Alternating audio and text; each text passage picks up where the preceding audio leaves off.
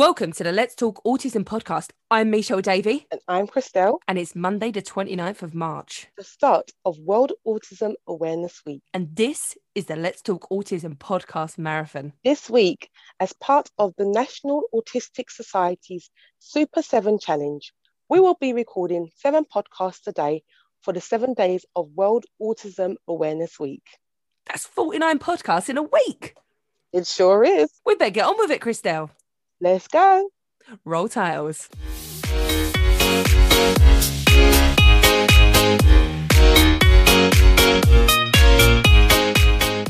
And this is episode 2 on the Super 7 Challenge for the National Autistic Society. We are recording 7 podcasts of 7 minutes in length, 7 days a week. Only 1 week, no, we can't do any more than that. We'll be all talked out.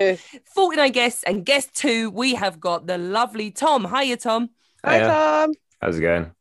Thank you for coming back so quickly again, because you weren't on too long ago that you was on with us, was it?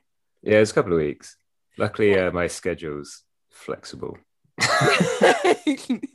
Now, Tom, when you came on, I'll give you a little bit, this is going to make you a little bit big-headed, a little bit of something to be proud of. Your episode is one of our top downloaded episodes. Oh, cool. I was worried because it was a bit of a downer.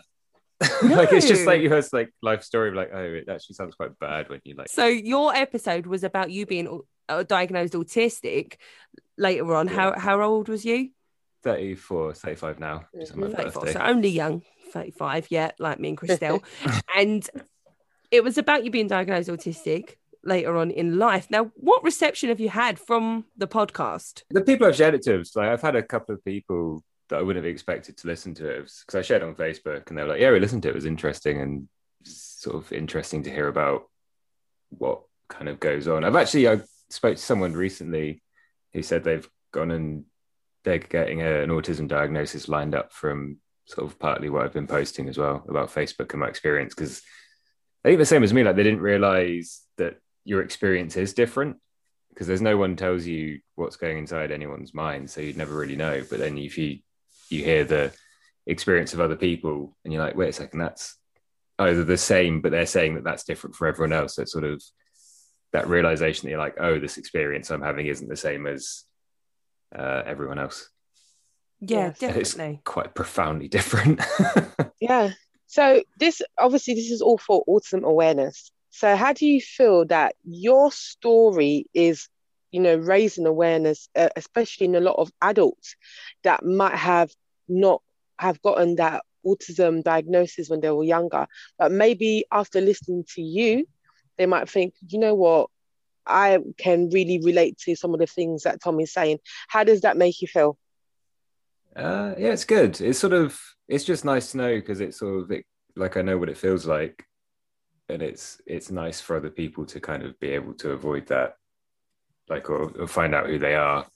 And like, cause I'm a cinematographer, so I've put that front and center of everything. So I'm just like, I no longer describe myself as a cinematographer. I'm now an autistic cinematographer, just in case there's anyone else watching. And I didn't know what autism was, and it's sort of you have a preconceived notion, and I don't know any other cinematographers that I know personally or can think of that are autistic or have mentioned it. So it seems pretty underrepresented, but then also you don't know how many people are undiagnosed, and it's sort of an industry that like everyone in the industry is dyslexic. It's kind of just like a bit of an inside joke that just everyone you work with is dyslexic, and then you've kind of like there's it's not uncommon to find people with ADHD, and then you sort of it's sort of more of a forgiving industry as well. You can be weird in it and it's not a problem. And are you going back to, I know you're doing this in cinematography, but I know you've had to you kind of come away from that job, didn't you, at Sony, and that because there was quite a few things overwhelming at the time. Will you be going, when you start working sort of like out of lockdown bubble again, not working from home, would you sort of raise that with your new employer that, I'm autistic and do you know what I mean? Like to put some things in place to sort of make things more comfortable for you.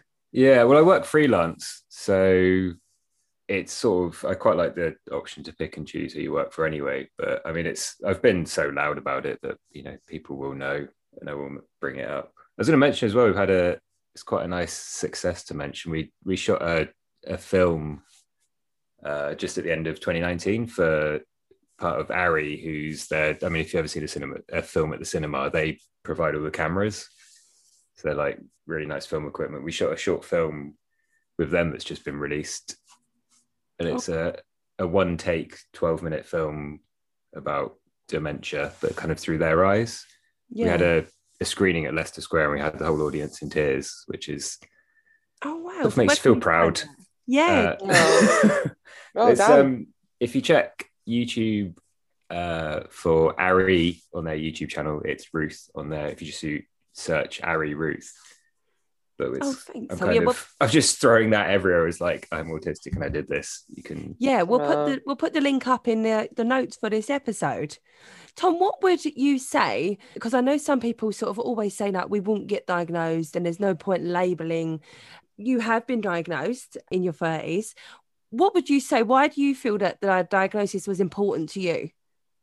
It's kind of vindicating because it's like I've had a couple of people mention, like when I said like I'm an autistic cinematographer, and they're like, you shouldn't mention that. Like it's like, well, that's because it's uncomfortable for you. Like you're happy not addressing any of this, and like the baseline assumption is I'm not autistic. So for you, it's much more comfortable to maintain the status quo, and the fact that I've challenged your expectations and saying I'm autistic, and your response is don't mention it. And my response to that is fuck off. It's just get fucked.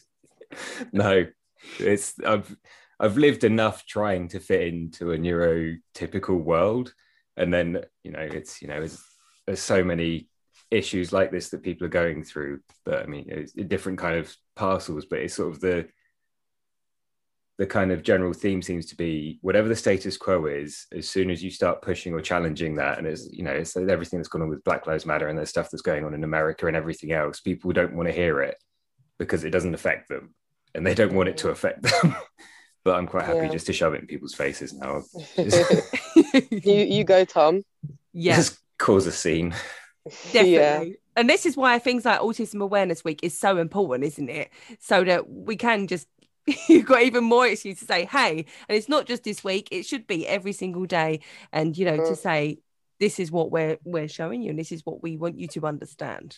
Yeah. And as an autistic adult, is there anything that you feel like should be offered to you in order to help you maybe go through life a bit smoother? Because obviously you've gone through life without much help.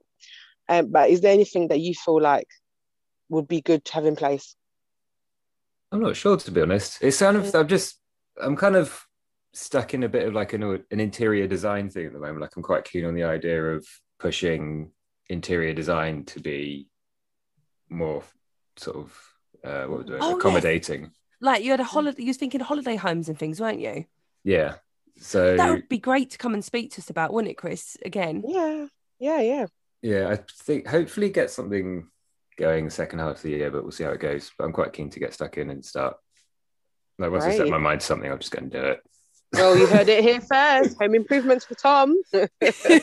We'll definitely come back and speak to us about that, Tom. I'm so pleased to speak to you again tonight, and wish you all the best. It's lovely to talk to you guys again. I'm sure I'll come on and talk at length about interior design again. Yes, definitely. You're definitely coming back on. I booked you in my imaginary diary. You're on, Tom. Perfect. So get to work. There's no excuses. Good luck with the rest of all the challenge. The challenges. Take care. Cheers. Bye. I'll speak to you later. Bye.